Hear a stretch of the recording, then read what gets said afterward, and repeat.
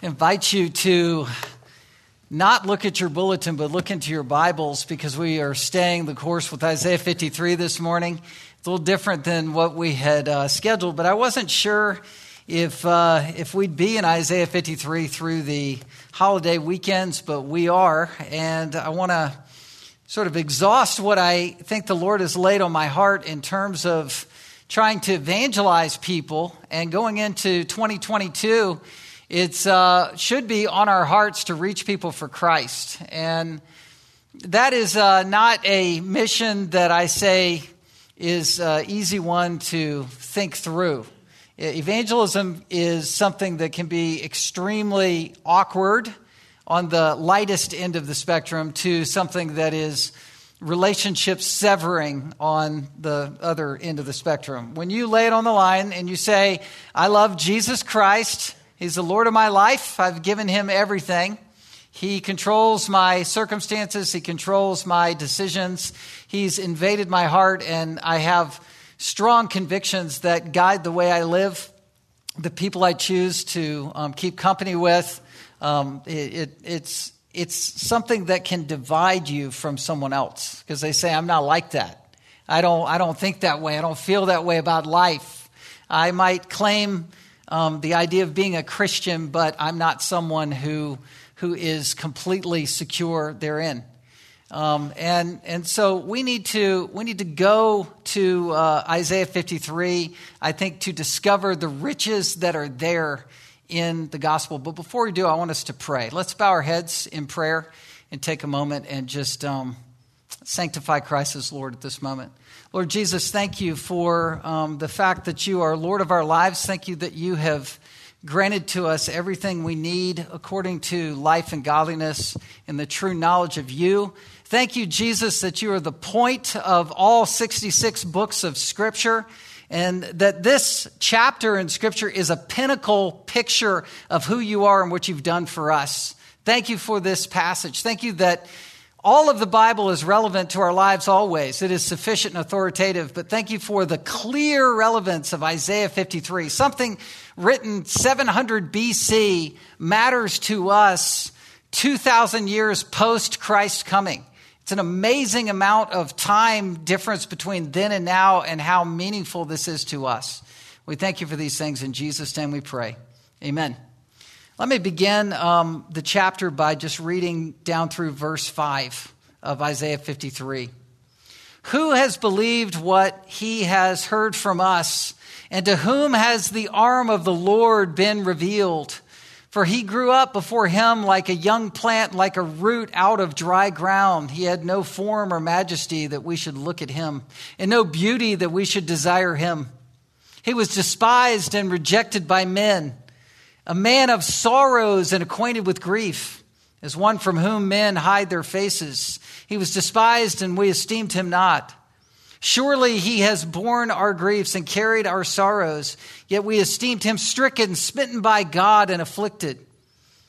He was pierced for our transgressions. He was crushed for our iniquities. Upon him was the chastisement that brought us peace, and with his wounds we're healed. This is an amazing message. And if I was to read the rest, which perhaps I should have, it's just amazing. It's written in the past tense, and it's written that way because a prophet was speaking it. Isaiah is speaking for God, and God is transcendent. He's outside of time, so he can do this. He can talk 700 years BC in a way as if the cross has already happened. Who's believed a message like this? One who was pierced through for our transgressions, who's stricken and crushed. Past tense? What's he doing here? Well, what he's doing, and we talked about this to sort of set the stage for a study in Isaiah, especially Isaiah 53, he's talking in a way as a prophet for Israel in the future. And what I mean by that is not just the future that's already happened to us where, Israel was here when Jesus came and they rejected him. And so, they didn't see the message. We're going to talk about that. But Isaiah is actually hopping over 2,000 years ago to the future where ethnic Israel one day will be saved and brought into the kingdom. Romans 9, 10, 11 talk about this, but the future for Israel is not all lost. Even though Israel and the Jews in general rejected Jesus when he came, there's always a remnant. And there's the future promises of the Old Testament saying that ethnic Israel will be saved. The 144,000 we know in Revelation will be saved. That's a symbolic number of the 12 tribes and talking about ethnic Israel being saved. But there's an ingathering at the end of days where these promises are fulfilled. And Isaiah is talking from the perspective of the Israelites as a nation in the future who are looking back almost incredulously at themselves saying, why did we not believe when Jesus came? That's a big point in Scripture. Israel's unbelief, past, present, and future, is this sort of mystery of the Bible that needs to be solved. It's solving their unbelief, solves why anyone doesn't believe, because they were the most likely candidates to ever believe. Where did Messiah come from? He came from ethnic Israel. He came from the Jews, from the line of David. He is the ultimate king. All of this was prescribed and thought out in minute detail that Jesus was to fulfill all the law, all the prophets. He's the pinnacle of Scripture. He's the point of everything. And for the Jews, they were given the law and the prophets. And all of this story is to make a point that I want you to see. A lot of us get discouraged when people don't believe. They watch maybe the History Channel on Jesus. Maybe they're watching the Chosen series. You finally got them to download the app and watch the Chosen. Okay, great. Or the Passion of the Christ. Did you watch how graphic that was? That was so gruesome. How could that not be true? All the details, all the facts, all the historical evidences, all the archaeology. They've dug another layer. See, these cities from the Old Testament, they were really there. If we could just find Noah's Ark, I've heard that before, then everybody would believe. If we could just excavate that, if that celebrity would believe, if that person would watch that celebrity's testimony, he's got everything. And Jesus was really everything compared to everything else that he had. And so the logic has to be, the philosophy has to be believable enough. Evidence that demands a verdict. It's got to demand the verdict in someone's heart.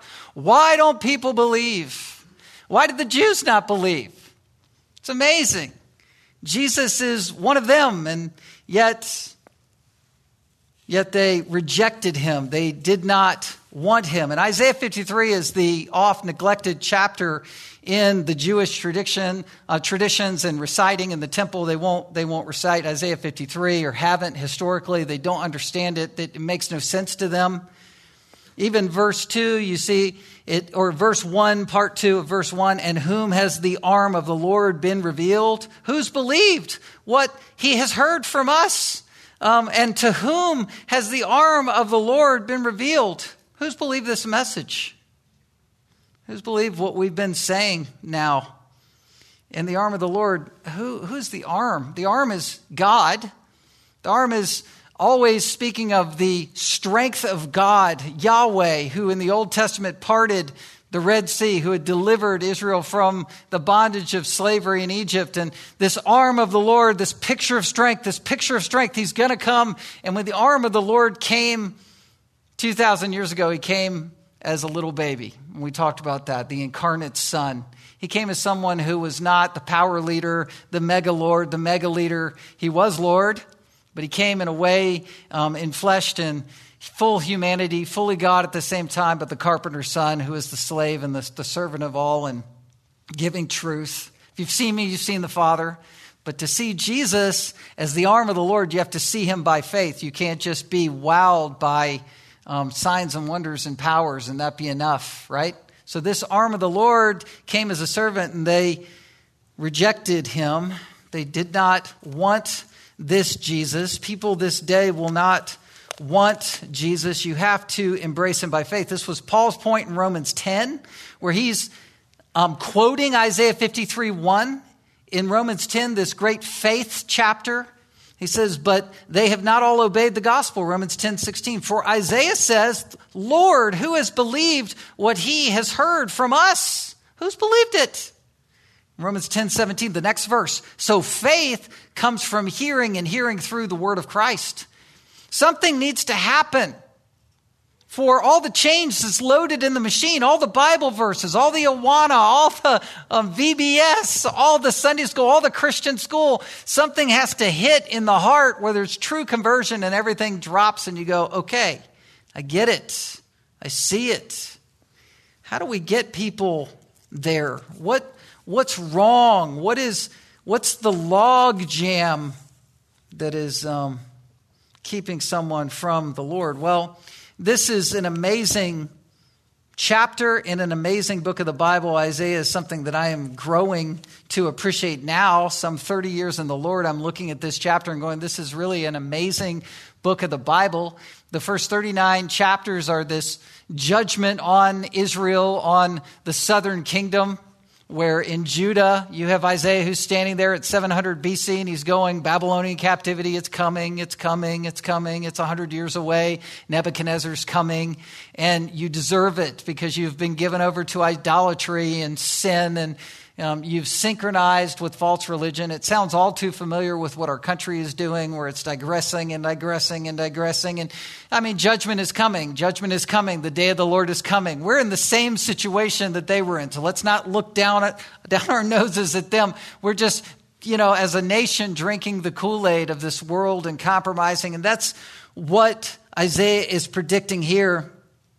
And he's saying that there's a lament because judgment is coming, and Israel is also going to disbelieve this message, which is the saving message of the servant song.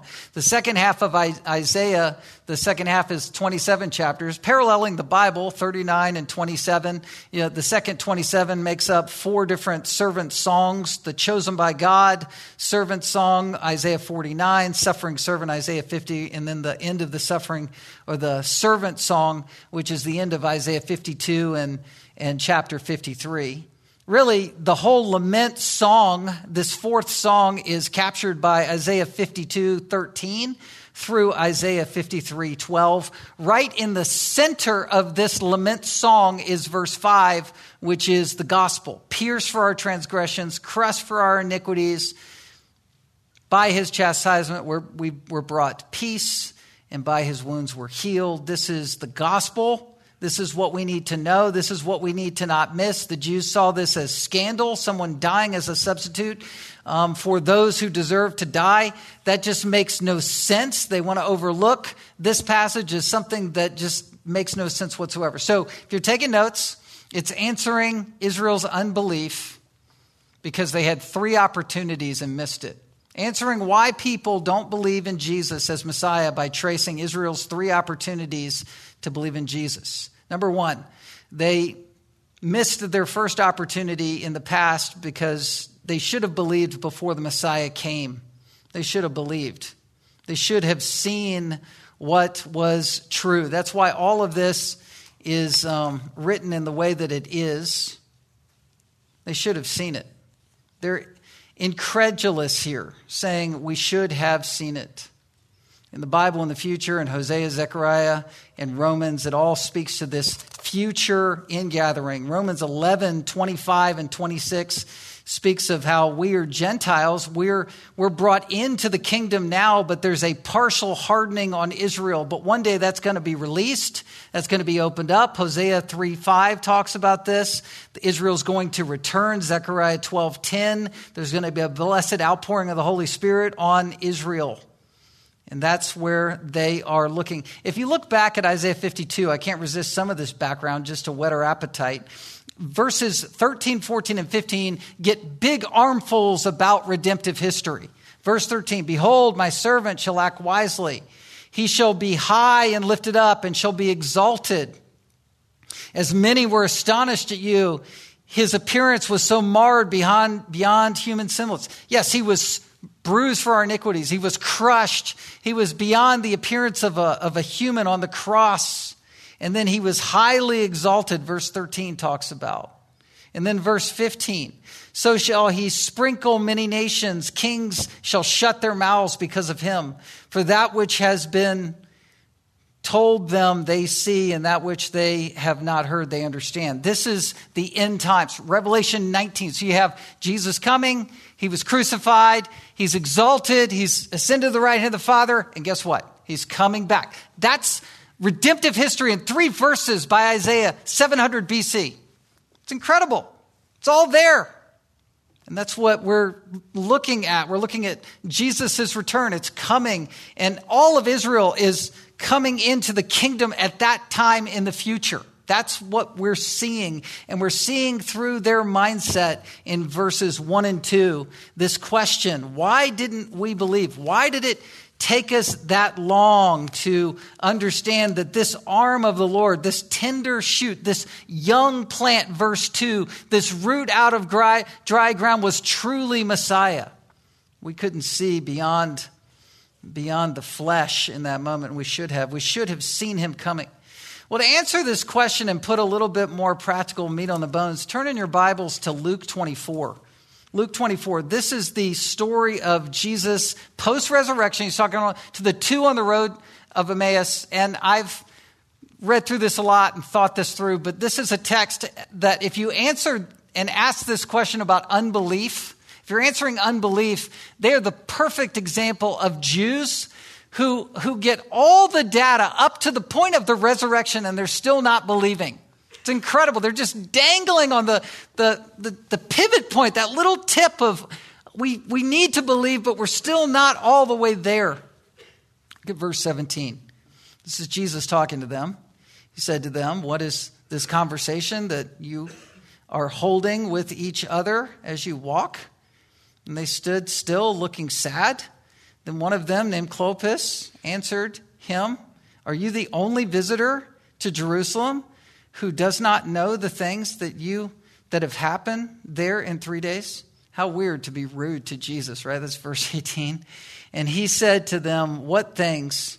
And they said to him, concerning Jesus of Nazareth, a man who was a prophet, mighty in deed and word before God and all the people, and how our chief priests and rulers delivered him up to be condemned to death and crucified him.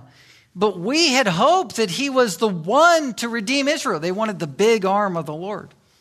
Yes, and besides all this, it is now the 3rd day since these things happened. It's been 3 days. That's exactly what Jesus predicted. And they're just incredulous. They're just going, it's been 3 days and nothing's happened. Moreover, some women of our company amazed us. They were at the tomb early in the morning, and when they did not find his body, they came back saying that they had even seen a vision of angels who said that he was alive. Can you believe that? It's amazing. He's not there. Angels are saying he's alive. It's been 3 days. Still not putting it together. Some of those who were with us went to the tomb. We found it just as the women had said, but they did not see. But him they did not see. And he said to them, and he's diagnosing unbelief right here. This is it. O foolish ones, slow of heart to believe. Slow of heart to believe all that the prophets have spoken. Was it not necessary that the Christ should suffer these things and enter into his glory? Now, here's how he solves their unbelief. Verse 27. He preaches. He preaches Old Testament. All right, now, you got to catch this. Okay, what's the best way to prove that Jesus is raised from the dead? Physical evidence, right? Here he is standing there, right? It's incredible. Like, I'm here. That's how you're going to believe. No.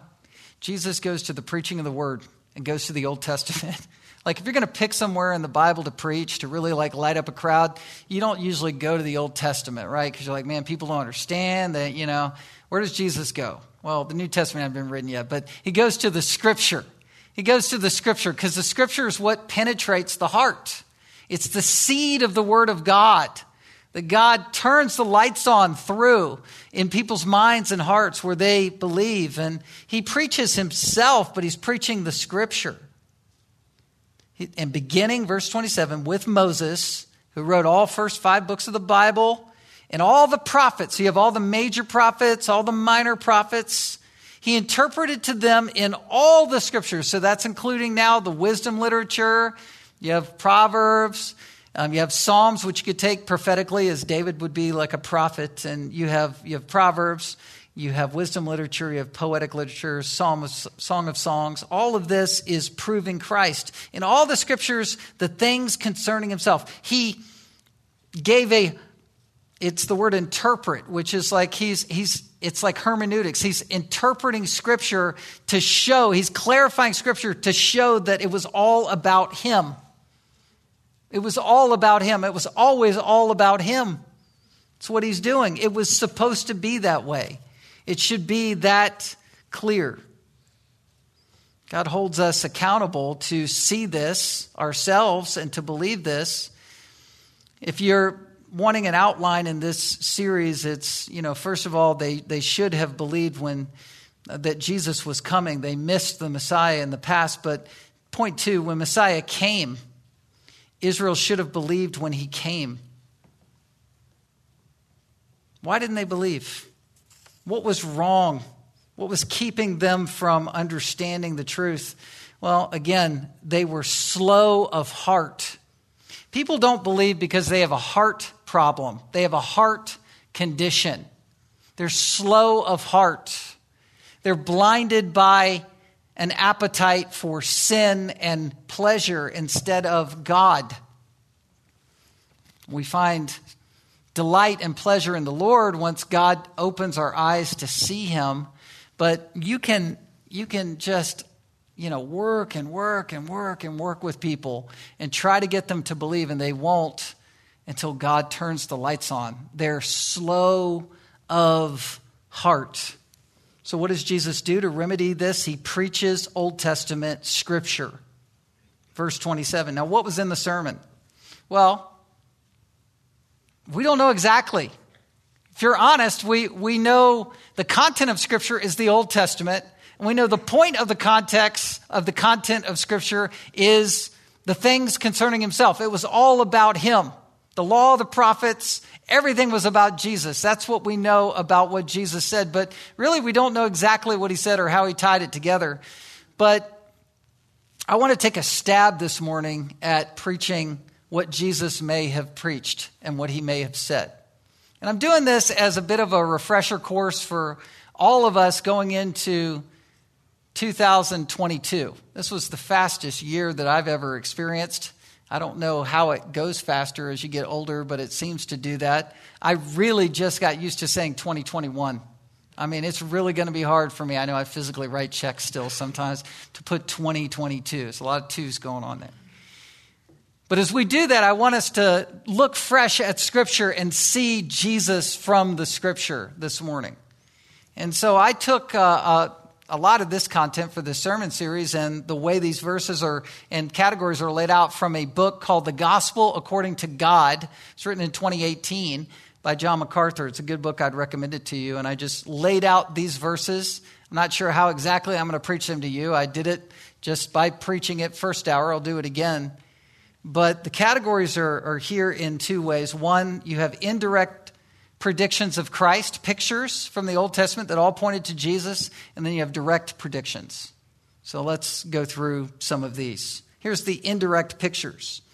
Taking a stab at Jesus' sermon content. Number one, Noah's Ark. It pictures Jesus as our true ark. He's our Savior. He's the one that brings us through the waters of divine judgment. He protects us. The 8 were saved. We get to be saved in the ark of Jesus, 1 Peter 3:20. Because they formerly did not obey when God's patience waited in the days of Noah while the ark was being prepared, in which, that is, 8 persons were brought safely through the water. The ram of Abraham offered as a substitute for the son Isaac, Genesis 22:13. Abraham lifted up his eyes and looked, and behold, behind him was a ram caught in a thicket by his horns. And Abraham went and took the ram and offered it as a burnt offering instead of his son. Substitutionary atonement. Passover lambs happening all the time. Exodus 12, verse 3. Jesus is the final lamb sacrifice. Exodus 12:3. Tell all the congregation of Israel that on the 10th day of the month, every man shall take a lamb according to the father's houses, a lamb for the household. Verse 7. Take some of the blood and put it on the 2 doorposts and on the lintel of the houses, which they eat it. Numbers 9:2. Let all the peoples of Israel keep the Passover at the appointed time. There shall be none of it until the morning. nor break any of its bones, which is an allusion to Christ on the cross not having any of his bones broken. According to all the statute, the Passover, they shall keep it. John 1:29, on the next day, he, John the Baptist, saw Jesus coming toward him, and he said, what? Behold the Lamb of God that takes away the sin of the world. 1 Corinthians 5:7, cleanse out all the old leaven, that you may be a new lump, for you are unleavened. For Christ is our Passover lamb who has been sacrificed. The manna in the wilderness. Remember that? Exodus 16:15, the provision of the bread of life. When the people of Israel saw it, they said to one another, what is it? For they did not know what it was. And Moses said, it is bread that the Lord has given you to eat. Can you see Jesus saying this he had an audience of two, right? The bread, the manna. People of Israel ate the manna 40 years till it came to be a habitable land. That's verse 35 of Exodus 16. They ate the manna till they came to the border of the land of Canaan. John 6:32, Jesus then said to them, truly, truly, I say to you, it was not Moses who gave you the bread from heaven. And see him explaining it? It wasn't Moses who did that, but my Father gives you the true bread from heaven. For the bread of God is he who comes down from heaven and gives life to the world. And they said to him, sir, give us this bread always. And Jesus said to them, I am the bread of life. Whoever comes to me shall not hunger. Whoever believes in me shall never thirst. Here's the bronze serpent. It's one of my favorite stories in the Bible. Numbers 21:6. Then the Lord sent fiery serpents among the people, and they bit the people, so that many people of Israel died. And people came to Moses and said, we have sinned, for we have spoken against the Lord and against you. Pray to the Lord that he take away the sins from us. Moses, help us, help us. So Moses prayed for the people, and Moses said to the Lord, make a fiery serpent and set it on a pole, and everyone who is bitten, when he sees it, shall live. And Moses made a bronze serpent and set it on a pole, and if the serpent bit anyone, if he would look at the bronze serpent, he would live. John 3:14, and as Moses lifted up the serpent in the wilderness, so must, this is Jesus speaking for himself, so must the Son of Man be lifted up, that whoever believes in him may have eternal life. He's making sense of the cross to these people on the road. That's why it was lifted up. All symbolizing the crucifixion. You have all the offerings in Levitical law, burnt offering, grain offering, peace offering, sin offering, guilt offering, all fulfilled in Christ's atonement. The Day of Atonement, you have the sacrifice and scapegoat, Leviticus 16:7-10. 2 goats set before them at the entrance of the tent. Aaron cast lots to see which goat fell to which. Roll, Aaron shall present the goat on which the lot fell for the Lord as the sin offering, but the goat on which the lot fell for the other shall be presented alive before the Lord to make atonement for it, that it may be sent away into the wilderness. One crushed, one slain, one bloody, one free, one sent into the wilderness alive and well. We're that goat because we've had a sacrifice given to us. Remember the story of the rock? Moses was instructed to hit the rock. The people were quarreling. Exodus 17:2, give us water to drink. And Moses said to them, why do you quarrel with me? Why do you test the Lord? And they grumbled. Moses cried to the Lord, what should we do for these people? They're ready to stone me.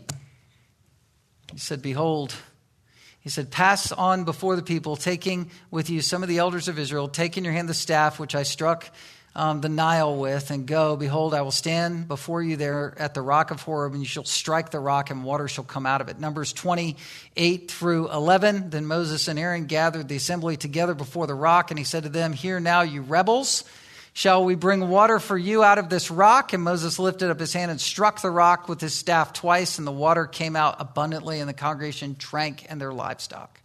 1 Corinthians 10:1-4, Paul says this, I'm sure Christ was saying it, for you know, brothers, that our fathers were all under the cloud and all passed through the sea, and all were baptized into Moses and the cloud in the sea, and all who ate the same spiritual food, and all drank from the same spiritual drink, for they drank from the spiritual, capital R, the spiritual rock that followed them, and the rock was Christ.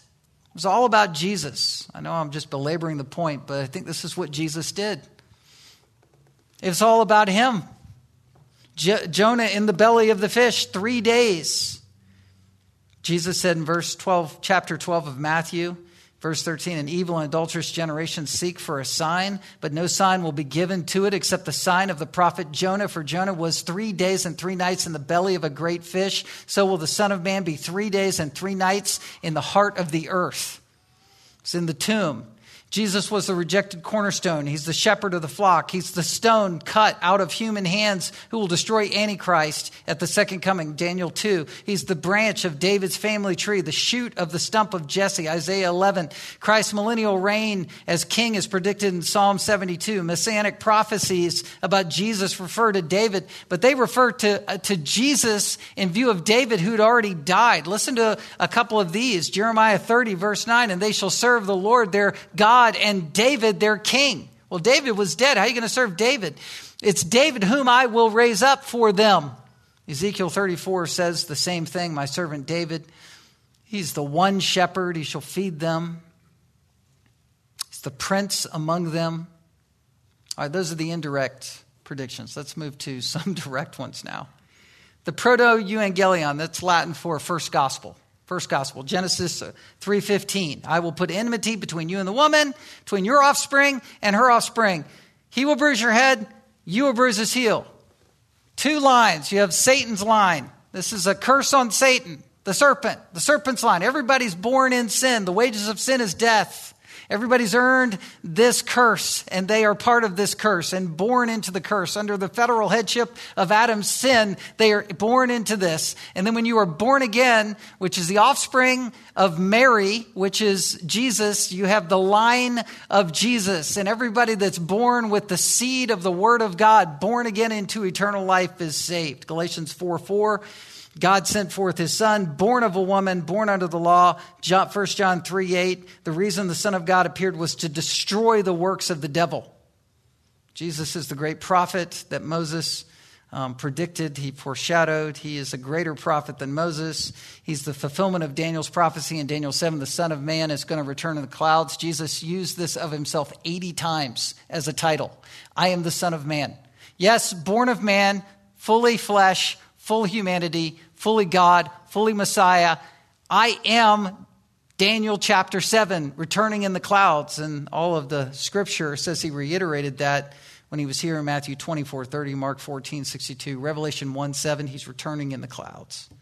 Son of Man. He's from the line of Abraham, from the tribe of Judah, from the line of David. He's the offspring of Abraham. Galatians 3:16, Revelation 5:5. He's from the root of David, the conqueror. Matthew 1:1. He's the fulfillment of the genealogy through the Davidic line, being a son of Abraham, a son of David. He's born of a virgin, Isaiah 7:14. He's born in Bethlehem, Micah 5:2. Jeremiah 13:15 predicts the slaughtering that Herod fulfilled when he slaughtered the male children outside of Bethlehem. Isaiah 40:3-4, Malachi 3:1, and Malachi 4:5-6 predict the forerunner, John the Baptist, which is all fulfilled in the gospel accounts. Psalm 69:8, he was rejected by family members. Old Testament references to Jesus as God incarnate.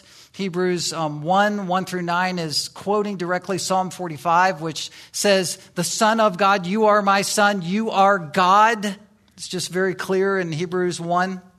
He's incarnate, he's sovereign, he's the eternal high priest of Psalm 110. Psalm of David, the Lord says to my Lord, sit at my right hand until I make your enemies a footstool. You have God saying, sit at my right hand. That's the Son of God, whom the enemies are all going to be his footstool. These are word pictures. There are word pictures and references all throughout that are direct. He was hated without cause. Psalm 69, he was hanged on a tree, cursed by God. He was taken down before sunset. Deuteronomy 21. Daniel's prophecy, 70 weeks, predicts exactly the triumphal entry of Jesus coming into Jerusalem. Zechariah 9:9, he came on into that triumphal entry riding on the foal of a donkey. Matthew 21:4-5 connects that to Zechariah 9:9. Your king is coming to you righteous, and you have salvation from him, humble and mounted on a donkey, on the colt, on the foal of a donkey, Zechariah 9:9. There are details about the crucifixion. That form of capital punishment had not been invented when these things were predicted, but you have Judas Iscariot, who was the betrayer. Psalm 41:9, he was a close friend, a trusted friend. He ate bread. He lifted his heel against him. Psalm 55, he was a man, my equal, my companion, my familiar friend. We had counsel together. We walked in the throng.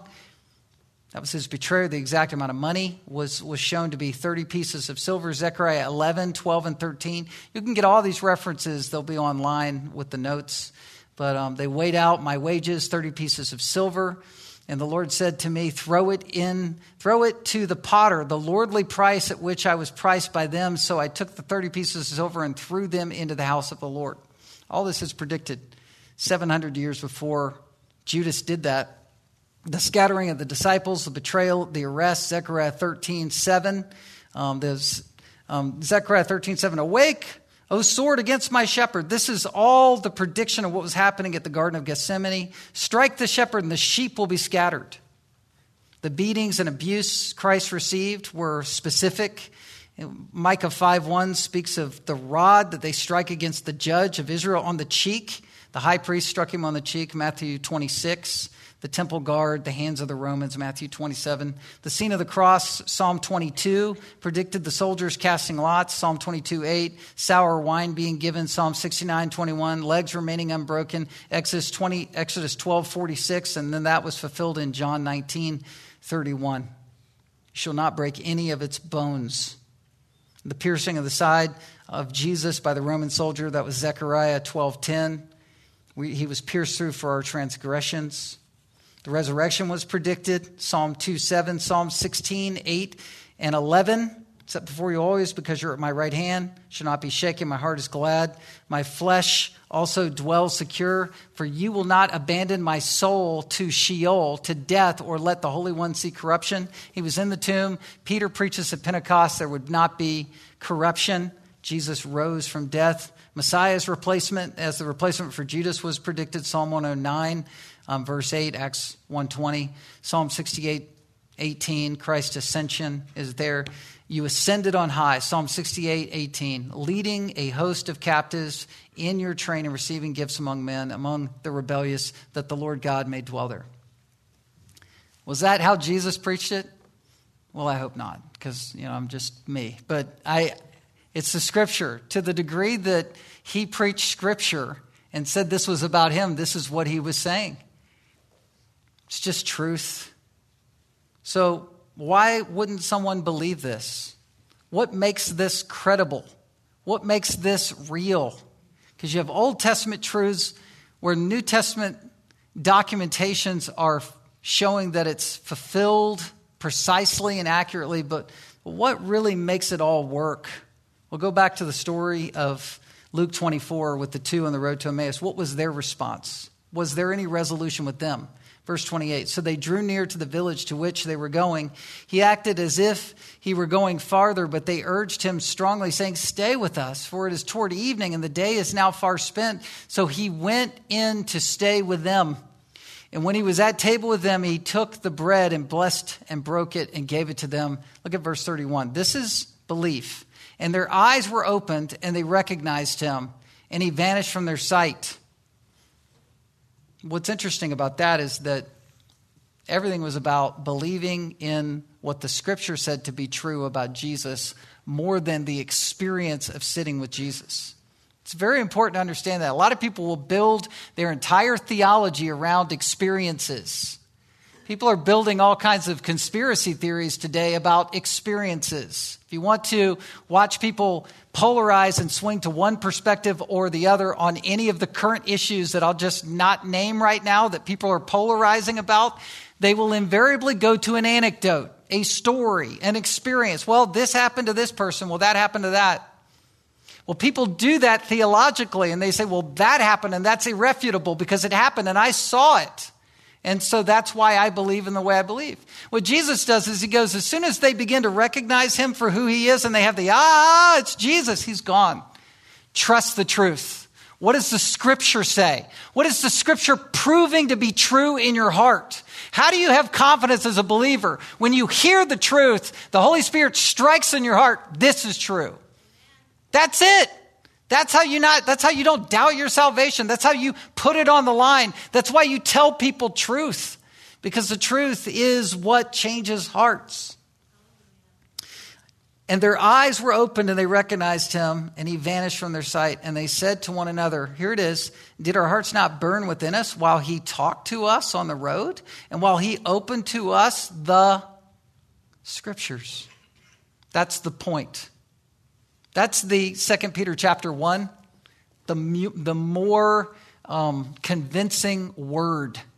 It's not even the parallel there. It's too much to get into, but he's saying, Peter's saying, I had an experience on Mount Transfiguration, but I have a more sure word in my heart where the day dawns and the morning star rises in my heart. That's 2 Peter 1. It's like, wow, I believe this is true. My eyes are open, and it's from the content of Scripture. Isaiah 53, 1 again. Who has believed what he has heard from us? Who's believed this? And to whom has the arm of the Lord been revealed? Remember, Isaiah, going back to him, he had seen the ultimate revelation of Jesus in the Old Testament. The Mount Transfiguration moment of the Old Testament is Isaiah chapter what? 6, right? 6. The year King Uzziah died, he saw the Lord high and lifted up, and thrice holy, these seraphim are going around and saying, you're holy, holy, holy is the Lord God Almighty, who was, who is, and is to come. And Isaiah says, I'm a man of unclean lips. Woe to me. Judgment on me. I'm melting in your presence. The mirror of the holiness of God is showing him how sinful he really is. Out of the mouth, the heart speaks. So when he said, I have unclean lips, he means my whole being is unclean. And so God provides that symbol of the coming sacrifice by the seraphim with tongs taking the hot coal off the altar and putting it on his lips, and that he would be pure and that he would know with confidence that he's been made right with God. That's illumination. That's where he sees the Lord. And in that moment, he's called to ministry. What does it mean to see the Lord in this way? Well, ultimately, it's the difference between something that's notional up here, where you have a lot of data, and something that's real to you in your convictions. In the religious affections, this was something Jonathan Edwards wrote about a lot, but in his book, The Religious Affections, he said there's a difference between touching honey with your hands and going, this is honey. It feels like honey, and I've been told that's honey, so that substance must be honey, and actually taking it and tasting it in your mouth. When we, in our hearts, by faith, taste and see that the Lord is good, that's believing. It's where we know that it's all true and real. In Matthew chapter 13, Jesus picks up on the calling of Isaiah. If you think about it, we don't have time to plumb the depths of all this, and I'm going to pick it up next week, but Isaiah's calling was one that would be confusing to you unless you understood the doctrine of illumination. In Isaiah chapter 6, this is what God said to Isaiah. He said, you will indeed preach, but you will indeed hear, but never understand, and you will indeed see, but never perceive. That's how people would respond to Isaiah's preaching. For this people's heart has grown dull, and with their ears they can barely hear, and their eyes have closed, lest they see with their eyes and hear with their ears and understand with their heart and turn, and I would heal them. And I'm quoting from Matthew's account of Isaiah 6 and that calling. This is no calling that a seminary student really wants. When you're in Bible class, you're not looking to influence people to not believe. You're looking to influence people with the Word of God so that they will believe and grow. But this calling and commission from Isaiah 6 that's repeated 4 times in the 4 Gospels by Jesus is explaining why people don't believe. We give the Word of God, we give it faithfully, and it's coming as a two-edged sword. In one sense, it's opening people's eyes, and in another sense, the Word of God is closing people's eyes. You've heard this over and over. The same sun that melts the wax hardens the clay. It's having a dual effect all the time. Why were the parables presented? They were presented in 2 fashions for 2 reasons. They were presented to clarify spiritual truth and make them concrete so you can believe them and understand them in stories. But they were also meant to hide the truth from people that were already condemned because of their sin and their willful rejection. It's a two-edged sword. The Bible is cutting and making things clear, and it's cutting in a way where it's condemning people in their own sin and in their judgment. So belief and unbelief is up to kind of two things: whether someone is repenting of their sins and whether the Holy Spirit is illuminating the heart. Sovereign grace is what saves. It's always only what saves people from their sins.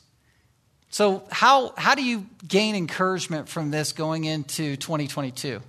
Well, let me just tell you this. There's a reason that we gather, that as many of us gather on a post-New Year's Sunday morning in -7-degree wind chill factors. Why do we do that? Because we believe this is true. And because you thought in your mind that I might open the Bible and declare it as truth.